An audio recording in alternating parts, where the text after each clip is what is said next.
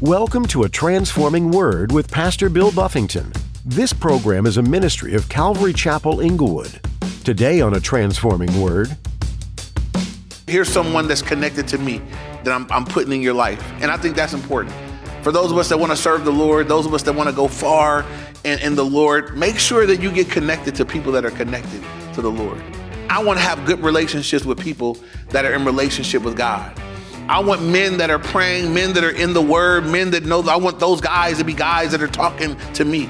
That when I'm worried about stuff, when I'm going through things, those are the guys I want to reach out to and say, hey, this is what I got going on. What do you think? Do you have someone in your life that you can turn to for spiritual guidance and support? In today's message, Pastor Bill will look at the role which Samuel played in the life of Saul. The Lord created us to be in fellowship with one another. He wants us to bear each other's burdens and encourage one another through His Word. This life is not to be lived alone. How might God be preparing you to minister to someone in your life? There are many needs, and He wants to meet them through His people. Now, here's Pastor Bill in the book of 1 Samuel chapter 9 for today's edition of A Transforming Word.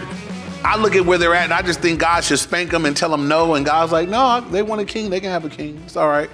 No biggie. And He's going to give them what they want. They're going to be sorry that they got a king. It'll never be as good as it's been before. It'll never be the same for Israel after this point. Because they've had a theocracy, a God-ruled nation. And now from this point on, they're going to be men that rule them. And the best of men we're going to find to be flawed and imperfect. If you ever go through the book of Kings, there's so few good kings. And the good kings are bad, right? The best king, we would say, probably David, right? Even he did some bad stuff. He was a naughty guy. He broke some rules. The best of what they get in kings is going to pale in comparison to what they had when the Lord was leading them. Look at verse 17 and 18 now. Now when Samuel saw Saul, the Lord said to him, there he is, the man of whom I spoke to you. This one shall reign over my people. Then Saul drew near to Samuel in the gate and said, please tell me, where is this seer's house? And so as soon as Samuel saw Saul, God said, there he is. That's the one I was telling you about. Again, I'm hearing this sweet intimacy between Samuel and the Lord. God was talking to him in his ear. Now he looks and sees Saul and God's in his ear again. That's him. That's the guy I'm telling you about. And so Saul drew near to Samuel in the gate and he asked him, where is the seer's house? Verse 19. Samuel answered Saul and said, I am the seer. Go up before me to the high place, for you shall eat with me today. And tomorrow I will let you go and will tell you all that is in your heart. Listen to that. He says, now this is an honoring thing, right? You found the man of God, the seer. He said, look, go up ahead of me. Today you're going to eat with me. That's a big deal to honor that Saul is getting. He doesn't know why he's being honored in this way.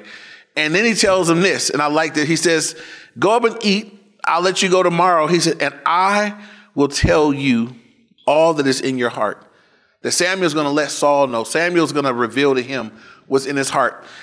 I want to say this about a real prophetic word real quick. When I've had a genuine, legitimate prophetic word, a lot of times it's speaking to something that God's already doing. I rarely have received a prophetic word that was foreign, completely foreign. I could think of one that was foreign, but it was legit. But usually when I'm receiving some kind of prophetic word, it's as soon as I hear it, the way I'm able to line up that this is from God, I'm like, wow, how could you have known that? I can receive what you said because you couldn't have known. This is something that was in my heart. These are things I haven't uttered, I haven't spoken, but you're speaking to me about what was happening in my heart. There was a time when I was at my old church and I hadn't committed to stay there. I thought I was only going to go there to go to Bible college and leave to plant a church. This is way back in 98, 99. And I went to Bible college 99, 2000. And I had went on a mission trip and one of the pastors asked me to pray about serving. And I was reluctant because I'm like, no, I'm not really going to be here. I'm just passing through here. I'm just here while I go to Bible college is what I thought. And I went to a prayer meeting at a Sunday night prayer meeting. And imagine a big room. There's people spread all over the room praying. I'm on the side somewhere and I'm not praying out loud. I'm just bowed my head. The guy is playing worship in a dim room and I'm just praying in my head and I'm saying, God, This guy is asking me to pray about serving this ministry. I believe you called me to do this over here. I just want to know what you want me to do. Whatever you want me to do, so make that clear to me so I can do it. That's what I'm praying in my mind. A woman comes over to me and taps me and spooks me. I'm like, oh, I look up and she says, God told me to tell you. Now, I'll never forget this. He says, he has a work for you here now. He has a work for you beyond here later. But right now, you're supposed to settle down and be at home. And it was the closest thing I ever had to God audibly speaking, because it was like you could not have known that I just was talking to God about which one of these things you want me to do. And she came and it was like, boom, spot on. I didn't question her. I didn't say, well, how do I know it's from God? I was like, boom, that's from God. I receive it. I'm going to be here. I went home and told my wife, we're going to move. We were still living in Inglewood. We moved to Downey. I'm like, we're going to be here for a while. And we moved. And by the time we got our house, or right before we got a house, I was on staff there, ended up being there for 10 years. And so my point is, a lot of times when it's a legitimate prophetic word, is because God knows what's in here already. It's not foreign. God's going to, through Samuel, he's letting Samuel know what's already in Saul's heart. He's going to talk to him about it. Verse 21 now, it says, and listen to Saul's response to all of this. He knows he's being honored. The man of God is speaking well to him, and he's getting to go up ahead of him to go eat. But listen to what he says about himself in verse 21, humility.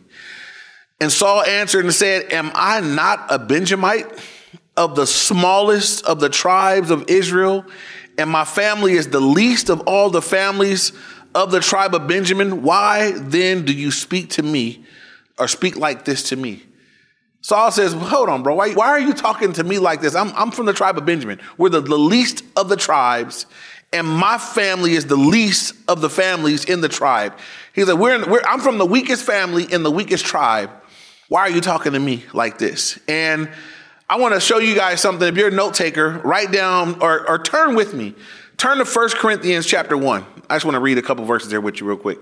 1 Corinthians chapter 1, we're going to read 27 to 29. When you get it, say got it.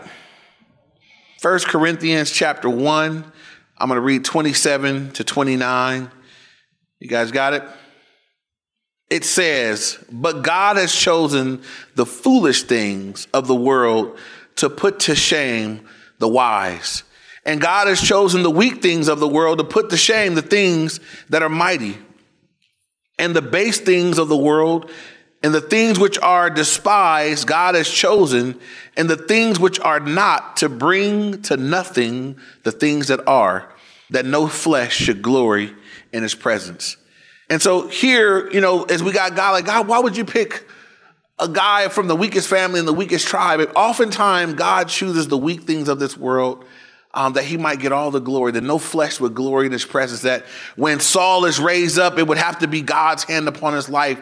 We're going to see as we continue in the next couple of weeks that it's going to be the thing that makes Saul usable is the Spirit of God comes upon him and turns him into a different man. And so here's what we can take away from that, right? Because in the world, you got to qualify. You got to be the best at this. The world's measurements are different than God's. God will take the worst and the weakest that will yield to him. And so if God calls you to do something, you don't measure yourself by other people. You don't have to measure up to other people. All you got to do is be faithful to the Lord and let him take you from where you are to where he wants you to be. God said, look, I make a habit of choosing the weak. Why did God chose Moses to be a spokesperson when he knew Moses had a speech impediment? Because God said, I'm going to get the glory out of this. Why did the person that defeated Goliath, why did God pick a little boy? Not even a young man, a little boy, a young fella went out there and took, because God would get all the glory, man, that this young guy, not even a warrior, went out there and just bold and courageous in the Spirit of God. And he took out Goliath. Oftentimes that's what God would do when God raised up his disciples, right? Why did he pick eloquent, well-spoken men? Because they would have took credit. They would have said, I've been to school for that. I've been speaking this way my whole life, And so he picked fishermen. He picked dudes that had a rough speech. And, guys are looking at them and saying, well, man, they don't speak very well, but I can tell they've been with Jesus, and that's all that was enough, that they've been with Jesus. It's not a knock against education, but it's just saying that God is able to pick people apart from worldly criteria, that you don't have to come with all of that. What you do need is the Spirit of God. You do need God's power upon your life. God is able to be glorified as he picks the weak. He chooses the weak. He chooses those that apart from me, you couldn't have done it. But it's me upon your life. It's because of me in your life that this was able to be accomplished. And so here we got Saul. In one sense, man's opinion, man's look, Saul had externally good looking, tall, all these different things. But he says his own estimation of himself was, hey, man, I'm from the weakest tribe, and we're the weakest family and the weakest tribe. How come you're talking like this to me? And the bottom line is because God chose him. And God's going to use him. And I want to encourage you guys, because sometimes, I think most of the time God calls us to do things that are out of our own strength, out of our own ability, because he wants to get the glory. God wants us to exercise faith. He wants us to trust him. Usually the things that God's going to do, that God's going to blow you away in your life, God's going to call you out of your comfort. He's going to make you uncomfortable. He's going to make you trust him for things. God's going to call you to do things. You're like, I can't do this without God's help. God says, yes, that's what I want. I want you to seek me. I want my strength to be made perfect in you. I want to get the glory from it. Here's the thing. Remember what he said in 1 Corinthians 1? He says that no flesh would glory in my presence. That's why I picked the weak. Because they'll know that it was me. They won't take all the credit. And when you know that you're weak and God does something amazing, you give God the glory. Amen? You know it wasn't you. No, I'm going to be careful to give God the glory, because apart from him, I can do nothing. Moving on, look at verse 22. Now Samuel took Saul and his servant and brought them into the hall and had them sit in the place of honor among those who were invited.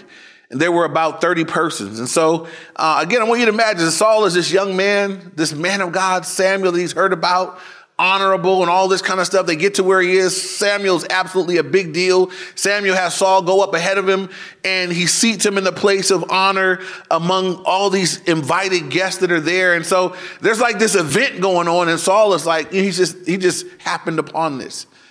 This is his day. God is picking him today. Verse 23, and Samuel said to the cook, bring the portion which I gave you, of which I said to you, set it apart. So Samuel is letting Saul know, I knew you were coming.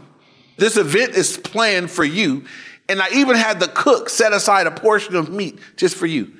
And he has the cook to bring it down. Verse 24. So the cook took up the thigh with its upper part. This is chicken or whatever they were eating. He brings up the thigh with the upper part. It's not chicken, I'm joking.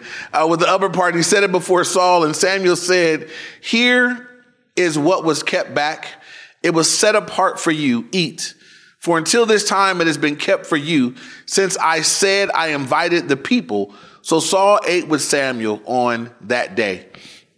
And so God brings these two together. And this is going to be important too, because as God's raising up a leader in Saul, which is what he's going to do, God's connecting him with his already established leader, which is Samuel. And God often does that, right? God will take one leader and connect them to someone else. I look at Elisha and Elijah and how, God brought them together. And as one was taken off, the other received a double portion of his spirit. Paul had Timothy. Jesus had disciples, and so Samuel is going to be a part of Saul's life, his whole life, even when he starts to mess up. Samuel's going to be the one that confronts him. Samuel's going to be the one that anoints him, that instructs him, later on that corrects him and rebukes him. But God is established in Saul's life right out the front. And here's someone that's connected to me that I'm putting in your life. And I think that's important. For those of us that want to serve the Lord, those of us that want to go far in the Lord, make sure that you get connected to people that are connected to the Lord. I want to have good relationships with people that are in relationship with God. I want men that are praying, men that are in the word, men that know. I want those guys to be guys that are talking to me. That when I'm worried about stuff, when I'm going through things, those are the guys I want to reach out to and say, hey, this is what I got going on. What do you think? And God has blessed me with, I got a group of guys, and they're all kind of different. I got some guys that'll spank me. I got some guys that are all gentle and nice. I got some guys that are, wise and prophetic. But God has given me guys in my life that I know love the Lord, and I know they love me. And I'm grateful for those relationships and friendships. And so God has connected here Samuel with Saul and Saul with Samuel. And so they ate together that day. Verse 25, when they had come down from the high place into the city, Samuel spoke with Saul on top of the house. Then they arose, and it was about the dawning of the day that Samuel called to Saul on top of the house, saying, "Get up, that I may send you on your way." And Saul arose, and both of them went outside, he and Samuel. And I just want to point this out, that all this has transpired. Samuel's been honored. Saul has been honored. He's got to eat with Samuel. He's been told, tomorrow I'm going to let you know all this in your heart. But he gets all this happening. But what was he on the way to do when all this happened? Find his dad's sheep, but not find his dad's donkeys, right? And I saw this correlation because there are other people that when God found them, they were just doing a pretty menial job, right? When God found Moses, what was Moses doing? We was watching his dad and father-in-law, watching Jethro's sheep, and God called him. What was David doing? Watching daddy's sheep, right? And you see this trend, like what was Peter doing when God said, I'm going to call this guy? Fishing, right? What was James and John doing? Fishing. Here's the thing, right? They were faithfully doing something, and God called them. Even those that were doing the wrong thing were doing something. What was Matthew doing? Tax collecting, robbing fools, taking people's money. I keep thinking, who did God call that was doing nothing? Who did God call that was doing nothing? God called Saul, who becomes Paul. What was he doing? Persecuting the church. God called him. But he was doing something. There was an activity. There's just to me, a correlation there that these people are doing something, and God's like, I'm gonna just give some direction to what they're doing. Even sometimes people are doing the wrong thing, and God's like, I give direction to that. When they come to me, right? Peter and John, they were fishing, nothing wrong with fishing, but he said, I'm gonna make you, Peter, a fisher of men, right? I'm gonna take what you're doing, casting a lot of kids. I'm gonna give divine purpose to this thing that you're doing. For Saul, who's going after dad's donkeys, just doing a menial thing, God gives him something of far greater significance. He's going to be the king of Israel, to lead the people. If he would, he'll do okay for a little bit, then it's going to all go downhill. So I wish I didn't know the whole thing, because it's hard to preach like the beginning where it's like, oh, it's all nice now, but I just know he's a jerk, so it's not going to last long. So I don't want to set y'all up for disappointment later. But what we can take from this, right? Wherever God has you right now, wherever God has you, I would encourage you, be faithful where God has you. Whatever he's put in your hand, do that. Whatever God put in your hand today, do that. I was thinking of this with the reading when Moses was like, God, I can't go before the people. God said, what's in your hand? And he's had a rod. God said, throw it down. And God said, what do you have with you right now? What's in your hand? Got a rod. Throw that down. That's going to be what we begin to use. I'll use what you got right now. And so often we're looking for God to do something miraculous, to, do explosions and do big things. And God's like, what are you doing right now, son, daughter? Faithfulness right where you're at. Just be faithful where you're at. God's where you're at right now, too. Remember that. If you're not where you want to be, but where you are right now as a child of God, God's there with you. He's in you and he's with you right where you're at. You be faithful where you're at and see where God wants to take you from here. Here's the thing that's consistent with the Lord. God blesses faithfulness. Faithfulness is the commodity of the kingdom of God. Faithfulness is what God rewards. That's it. Faithfulness. Not how well you are, not giftedness, not talentedness, faithfulness. And the cool thing about faithfulness is everybody can be faithful, right? Everybody can't be talented and everybody can't be gifted, but everybody can be faithful. And that's what God honors, and that's what God blesses. So let's be faithful with whatever it is God has given for us to do right now. Amen. And then last verse 27, it says, as they were going down to the outskirts of the city, Samuel said to Saul, tell the servant to go on ahead of us. And he went on, but you stand here a while that I may announce to you the word of God. And so Samuel tells Saul, stand here, send your servant up ahead that we're going to have a private conversation. This is going to be between me and you. And he wants to now announce to him the word of God. I'm going to stop there, but just, if you want to read ahead, this is where Samuel will in just a moment, he's going to anoint him. He's going to tell him what God has said. A couple of things I want to challenge / encourage us with. from this here today. Even though Saul doesn't end well, that's not God's fault, right? That's the issue with Saul. God gave Saul a sweet beginning. He chose him. He connected him with a solid leader, and God's going to give Saul instructions what to do. I would say to everyone here that how we begin is on us, how we're doing in the middle is on us, and how we finish is on us.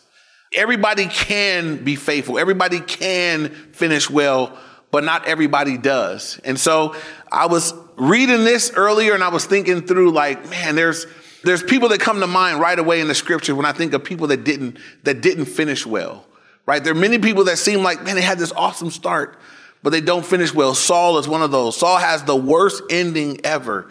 Another one would be King Asa. For you guys that are familiar with him in 2 Chronicles 13, 14, 15, King Asa, in the beginning of his reign, he was this man of faith, trusting God, praying big prayers, obedient, putting out people that were doing wrong stuff. I mean, he did a great job in the beginning, and then he got comfortable and he got wealthy and he stopped trusting God. And he started to try to be self-sufficient, that instead of prayer, he would go into the treasury and take God's money and try to fix things on his own. And then later in life, says he got sick with a disease in his foot. He was so far removed from the Lord that he didn't even think to pray. 2 years he was sick with this foot disease. And the inference in the scriptures, had he prayed, God would have heard him, but he didn't even pray.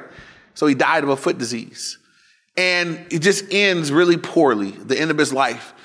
God sends prophets to speak to him. He doesn't want to hear him. Another guy that doesn't finish well. And there's this video I used to have on my computer, and it was a cycling race. And so if you guys have watched a cycling race, at the last stretch of the cycling race, there's a guy that's way up in the front. He is obviously the winner of the race. Everybody is far behind him. And so as he comes into the final stretch, a lot of times these guys on bikes, they can ride with no hands. So he's raising up his hands in victory as he comes down the final stretch. Well, on the way down the final stretch with his hands raised in victory, the bike goes whoop, whoop, whoop, whoop, whoop, whoop, and he falls. The guy that's been trailing him second all this time books it and comes across first. And you can see in the video, I want you to think of the humiliation of this guy who had won. I mean, they've been going for miles. He's been winning for miles. And at the very end, because he celebrated too soon, he doesn't finish well. He has a poor ending. To me, I think it's important that everybody's beginning is good, right? We starting off with the Lord. That's going to be good. I want to finish well. I want to have a solid finish. And so if you're taking notes, last verse, we're going to close with this verse. Acts chapter 20, verse 24. We'll close with this. Acts 20, 24, the Apostle Paul speaking. He said this after talking about, the tribulations that await him and the chains and tribulations, all the things that were coming to him at that time. He said, but none of these things move me, nor do I count my life as dear to myself, so that I may finish my race with joy. And the ministry which I received from the Lord Jesus to testify to the gospel of the grace of God. Paul says he was hearing all kind of bad news. Paul, everywhere you go, chains and tribulations await you. It's going to be bad. He says, so what? None of these things move me. And nor do I count my life as dear to myself. I've given my life to Christ so that I may finish my race with joy. Paul had the finish in mind. And I just would encourage you guys that wherever part of the journey you're on, keep the finish in mind. Keep in mind, God, I want to finish well. I want to end well. Whenever I end, however the end comes, I want to finish well what God has given me to do.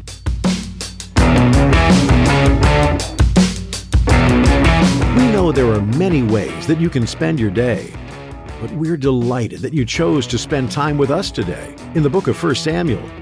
Pastor Bill is the voice behind these teachings here on A Transforming Word. We genuinely trust that what you're hearing is truly having a transforming effect on your life through listening to God's Word. What is standing out to you about the book of 1 Samuel? Is it the character of Samuel and how he came to the position he did in Israel? Perhaps your curiosity is piqued by the accounts of young David fighting off wild animals and even fighting against a giant enemy. There are all kinds of accounts of fights, chases, and running away from someone who was once trusted. There are also great moments of David and Jonathan and their friendship. This Old Testament book can be such a treasure of information, history, and life lessons. We hope that you're connecting with it in multiple ways today. A Transforming Word is a radio ministry based out of Calvary Chapel, Inglewood, in Inglewood, California. Would you come visit us? Sunday morning services are at 9 a.m. and 11 a.m. For those not in the area, you can live stream our service on YouTube, Facebook, or Instagram. Look for links on our website, calvaryinglewood.org. Our time with you today is about up, but please join us again for the next edition as Pastor Bill continues to teach through the book of 1 Samuel. Until then, keep learning and growing in the Word, and be expectant for another great message here on A Transforming Word.